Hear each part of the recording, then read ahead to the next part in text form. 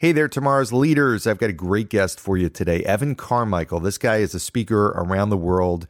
He has 4 books out, and he is has a YouTube channel with 3 million followers. And this guy has done it the right way, the real way. I actually, as running Conquered Wealth Management, used to show his videos on Monday mornings because he did such a good job of putting these inspirational videos together with lots of great nuggets. So I got 25 minutes with him because he's a busy guy, but we packed a lot into this interview. You're going to love it. Get ready to learn, take some notes, and you will hear from the master, Evan Carmichael. Over the last 2 decades, I've been on a quest to learn everything I can about leadership, obsessed with what makes the best leaders so good. After running companies small and large for the last 20 years, today I speak on stages all across the world to audiences who are interested in that same question. My name's John Laurito, and I'm your host. I invite you to join me on this journey as we explore this topic. What makes the best leaders so good? Welcome to Tomorrow's Leader.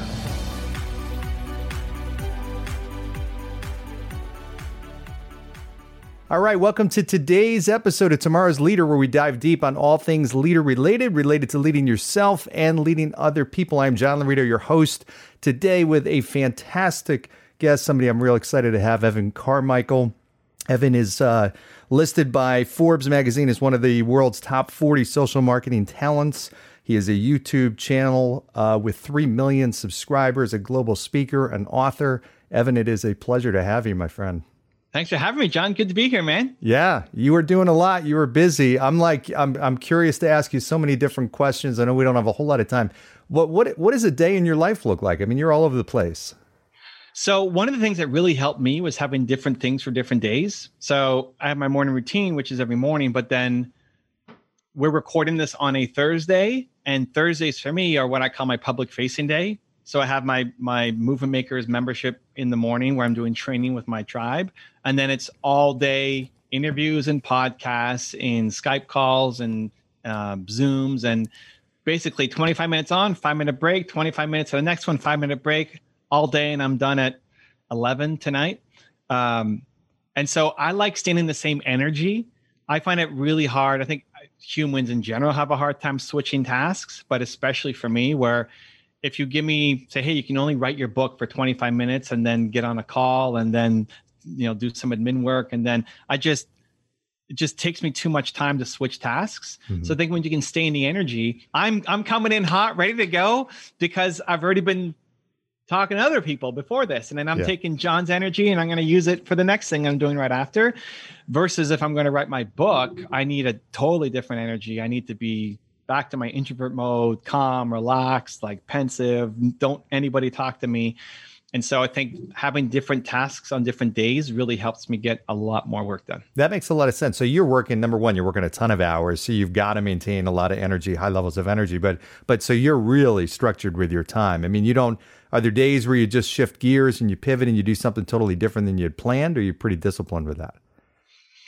Almost not, but I plan that in. So for example, if I look at Tuesday, Wednesday, Thursday, Tuesday is my YouTube day. I'm filming videos. We got 13 channels or something. There's a lot of videos that have to be recorded. So Tuesdays, don't email me, don't talk to me, I'm not doing any shows. I'm just banging out videos all day long. I'm in YouTube mode. Thursday is all day long doing this kind of stuff, right? Like just all day long. Wednesday is in the middle, is totally open. Wednesday's 100% free. Mm-hmm. It's whatever, I call it my project day. It's like, what do I want to work on today? Mm-hmm. What's on I just had a crazy busy day yesterday. I got a crazy busy day tomorrow, which is going to be all filled with stuff that my assistant kind of already planned out months in advance. But today, Wednesday, would be whatever I want to do. Yeah. There's always something I want to do. It's not like I just want to lie on the couch all day. Yeah. It's like, what project am I working on that I want to spend more time on? So I used to find that when I didn't have a time in my calendar for things, it would stress me out. Mm-hmm. So if I had an idea for a video, but I didn't have a time in my calendar to process it, it would stress me out. That I would feel like, what if I lose this idea? And then I have to start working on it now, but that takes away from whatever I was supposed to be doing now. So knowing that I have time in my calendar to focus on that, I send myself an email, and then when that day shows up, like, here are all the ideas that I get to work on. So you're not as stressed. I find that's super helpful. Yeah. That's great. So you are, and just to give you some props also, I knew you before we got a chance to obviously speak through your videos. I used to run a company, and on Monday mornings I'd play videos, motivational videos, and your videos were ones that I play a lot because you've done a fantastic job at packaging them and putting them together. Great content. Did you, curious to know how you got started, and when you got started, was this what you had envisioned? I mean, did you think at this point you'd be where you are, or did it just almost happen unexpectedly? Yeah. So I think your purpose comes from your pain, right? I think the thing that you ultimately will feel the best doing is helping other people who currently are who you used to be. That'll fill you up for life. And so I started on YouTube in April 2009, so a long time ago, to make content for 19-year-old Evan, who was making $300 a month as an entrepreneur and wanting to quit. I still make content for that guy because there's lots of people who currently are 19-year-old Evan and need the motivation, need the ideas. I'm a visual guy. I like seeing it. So the fact that I can see you is great for me. If it was audio only, I'd have to be like this and focused on every word, because audio was the worst way for me to learn. And so in 2009, when I started sharing content, YouTube was the only visual place. I'm not smart enough to think, hey, you know what? In 2009, when we get to 2021, here's where YouTube's going to be. No idea, John.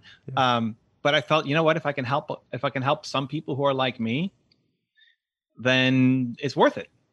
It was a fun side thing that I did. My first video in the first year had 3 comments on it. My mom, my older sister, and some random guy. And that random guy, the fact that he left a comment meant something to me. I was like, wow, somebody found my thing in my video. But in 1 year, only 3 comments, and 2 of them were my mom and my sister, right? So maybe not that great of a start. But YouTube wasn't a thing either. There was no influencers, didn't exist. You couldn't make money off of a YouTube as a career. Like, that didn't exist. It was just really trying to create something visual to help entrepreneurs who are struggling, because that's where I came from. So, you've gotten a huge following. You've got 3 million subscribers on YouTube, which is incredible. You got about 3 million more than I do. You got a lot of people that are listening that are like, okay, I want to do something like this and build an audience. Is it really just come from putting out great content, or are there different things that you figured out that helped you gain or get a lot more exposure and get your message out to more people? How did that happen? So I guess with most questions is both. You'd like to think that it's one or the other, but it's really a combination. It took me 5 years to go from 0 to 7,000 subscribers. 5 years to get 7,000 subscribers. And then 5 more years to go from 7,000 to 2 million. So that's a pretty slow, I think a lot of people would quit if they only had 7,000 subscribers in 5 years on anything. So one is just a consistency to keep showing up and to keep making content and to keep doing it, because you never know what's going to be the video or the episode that takes off. 2, to hone the skill and get better at it. I'm a big believer that the quantity leads to the quality. The more you do, the better you get. Every interview you do, you get slightly better as a interviewer. If you compare this interview to your very first one, I'm sure you've grown miles since then. And if you keep doing this for 10 years, you'll be the next Larry King. You'll be the voice of our generation. I mean, that's how it works. And along the way, you learn hacks and you pick up tricks to understand the platforms that you're working with. So, YouTube is different than Instagram, is different than TikTok. So I think 80% of it is showing up and learning how to make great content consistently. And the final 20% is the knowing the platform and the hacks and the hashtags and all that kind of stuff. A lot of people default to what's the hashtag that I need to use. And like, no hashtag is going to save you if you're not consistently creating great content. Okay, so that's a great piece of advice. I mean, quantity leads to quality. So it's putting out a lot of stuff. Was there one video that did take off for you? Was there a turning point? So one of the turning points was Kanye West. So I have a picture of him here behind my wall, and he was the first top 10 that I did. A lot of people know me for the top 10 rules of success series that I've done on YouTube, but I didn't start that until 6 or 7 years in on my YouTube journey. And that video came because a friend of mine, Mark, put out a blog post attacking Kanye. And I said, you know what? You can learn from Kanye. Like, it doesn't mean you have to agree with everything that he's done or said, but you can still learn from this guy that can make you a better entrepreneur. And so I said, you know what? I'm going to make a top 10 rules video of Kanye West's success, of how you can learn from him. And that was the video. And I threw away what I was supposed to be doing that day to work on this, just to show my friend Mark, right? That's basically what it was. I mean, I was going to put on my public YouTube channel, which wasn't very big at the time, but just to say, Mark, watch this video. And people liked it. And then they said, hey, can you do Jeff Bezos and Dame Dash and Jay-Z and whoever? And I thought, you know what? I can do that. Like, that was fun putting together. I could keep doing that. And so I think when you can merge what you love doing with what the audience is interested in, that's when you start to have success, right? Mm-hmm. If you love it, but nobody cares, you've got a hobby. Mm-hmm. And that could be a fulfilling hobby, but it's just a hobby. Mm-hmm. And if you're only chasing what's hot and trendy, but you don't actually care about it, you're always going to lose, because you're going up against people who love that thing. Mm-hmm. But it's in that intersection of what you love doing with where there's actual demand for it, that you can create something really unique and special. And so the Kanye West video was supposed to be kind of a waste of my day, throwing away just to show to my friend Mark, watch this video and learn. And ended up spawning this iconic thing that became a big part of my brand. Wow. A lot of things didn't work. That was just one of the ones that actually did. Yeah. Well, that's a fascinating story. And it is true. I mean, you figured out a great formula. As somebody who was running a business that wanted to get an audience of my people watching motivational stuff, I'd searched all different types of stuff to find something on Steve Jobs and and you packaged it so well that it was great content in a short period of time. So, but I love that. It was almost an accident. You stumbled into what then became a really great, successful formula for you. I know your mission is to solve the world's biggest problem, which is untapped potential and ultimately people believing in themselves. You're a guy who's done something that, fraction of a percentage of people can do. I know that's a tough question to answer, but what is it about you, do you think, that you do that's just different, or that other people you don't see them do, that has gotten you to where you are? The one that comes to mind is just consistency. I'm an introvert. It doesn't come across in videos like this, but normally I'm an introvert. I don't crave attention. I don't need to be the center of the attention. I actually don't like it. Go back and watch all my first videos. They're embarrassing to go back and look at. They're all still there, so you can see the journey of awkward, introvert, shy Evan trying to make video content. I think most of your audience could look at video number 1 and make better content than what I made. The difference is I just stuck with it. We're 7,000 videos later here on the channel, 11 or so years later. Most people don't want to stick with 5 years of growth of 7,000 subscribers after 5 years. Like, most people quit. And I think the thing that, like, so how do you stay consistent? It was always about who I was serving, and still is. It's about who I am serving, not who I'm not. I think it's a big shift, because we tend to focus on all the people. You compare yourselves to somebody else. Like, well, look at all the people they're serving, and I'm not good enough, and I'm not there yet, as opposed to focusing on the people who did watch it. So if you were to give a speech at a library and 100 people showed up, for a lot of people, they're like, oh my God, 100 people are here. This is crazy. I'm going to speak in front of 100 people. You get all nervous and excited. But if 100 people watch your video, you say, oh, only 100 people saw this thing. Like, I don't know. Should I keep going? Should I keep doing it? I just always focus on those 100 people who are there instead of the million who aren't, and just feeling grateful that they tuned in and they found value in it. And that let me keep going.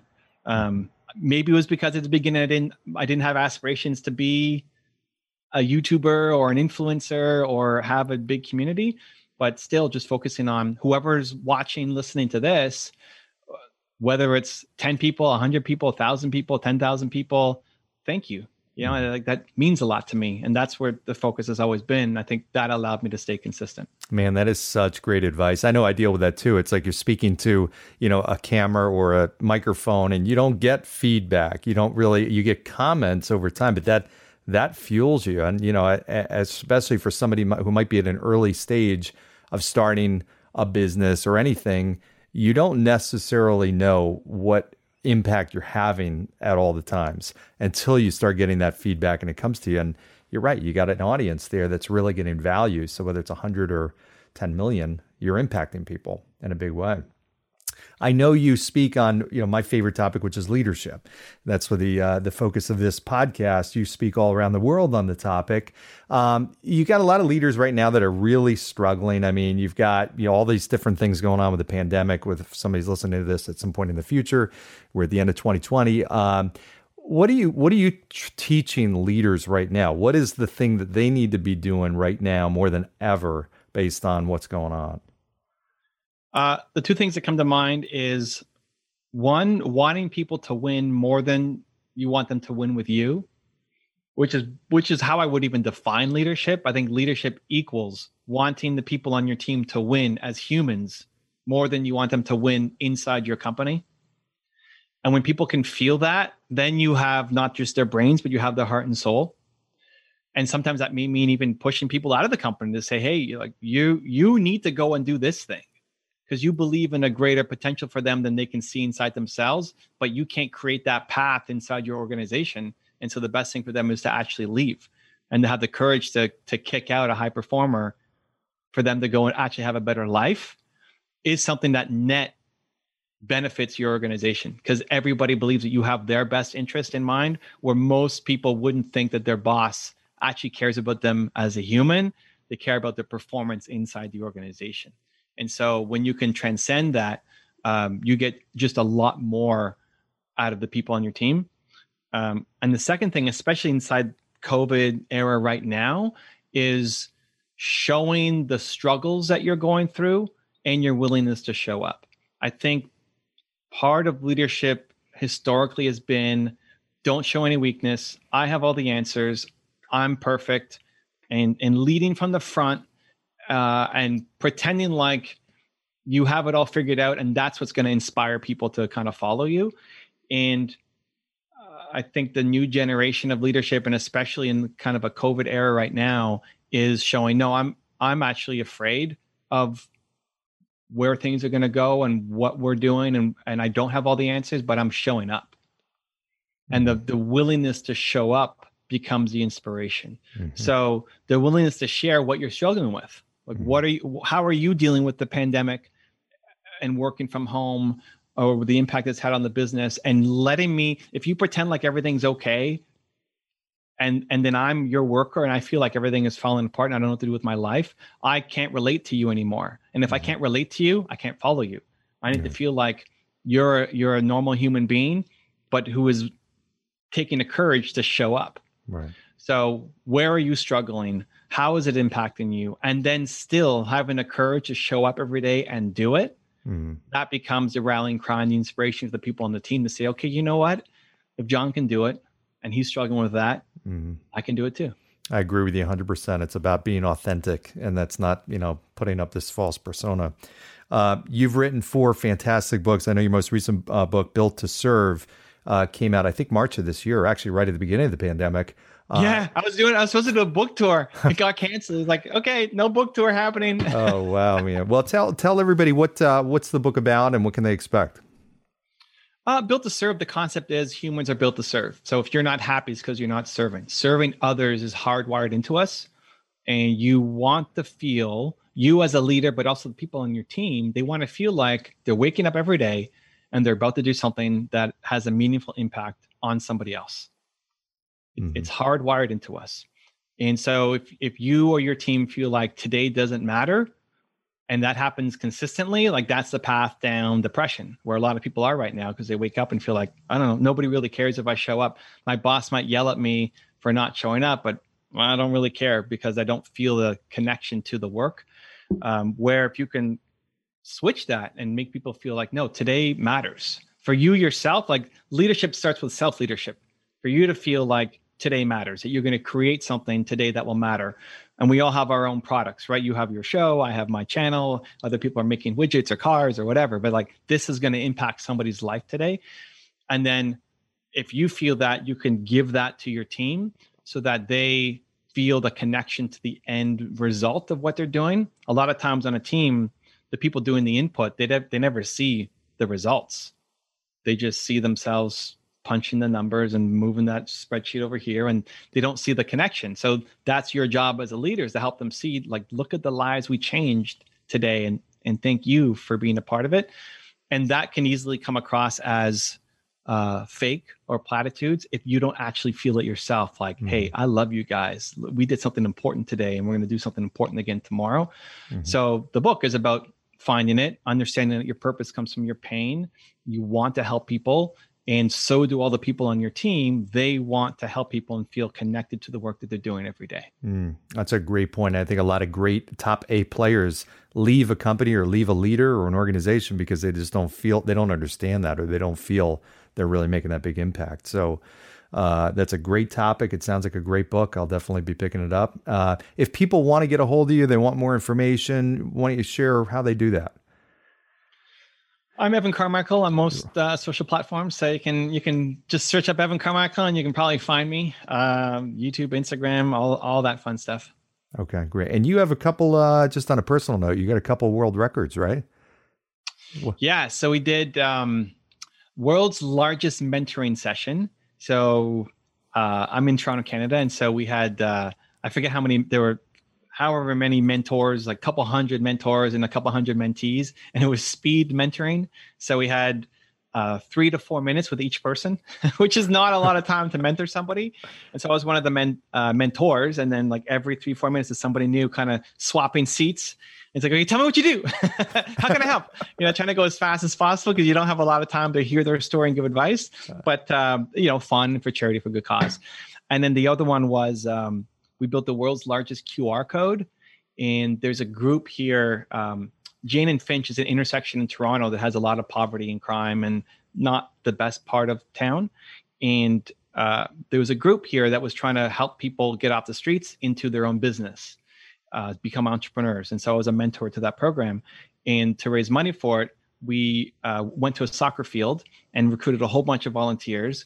And we each held up a black or a white piece of cardboard that then became a QR code when we all kind of lined up on a soccer field, and we held it up above us like this. And then an airplane came over and took a picture of us all standing there, and it became a QR code that people could scan and then donate to the organization. So just a fun way to get some media attention for a good cause. Wow. I love it, man. That's creative. That's fun. Good stuff. Well, listen, I know we're out of time here. It has been a pleasure having you. I greatly appreciate it. And I know your time is valuable. So I know the audience appreciates it too. So thank you, John. Thanks for having me, man. Appreciate you. Thank you. And thanks everybody for joining today's episode of Tomorrow's Leader. Hope you've enjoyed Evan Carmichael, who is author, leader, influencer, speaker, changing the world. So make sure you hit the like button, make sure you share, subscribe, add comments, and of course, go down below, give 5-star review. Love to get your thoughts on future topics and guests as well. Thanks for joining today. Take care. Thanks for joining us on today's episode of Tomorrow's Leader. For suggestions or inquiries about having me at your next event or personal coaching, reach me at john@lauritogroup.com. Once again, that's JOHN@LAURITOGROUP.com. Thanks. Lead on.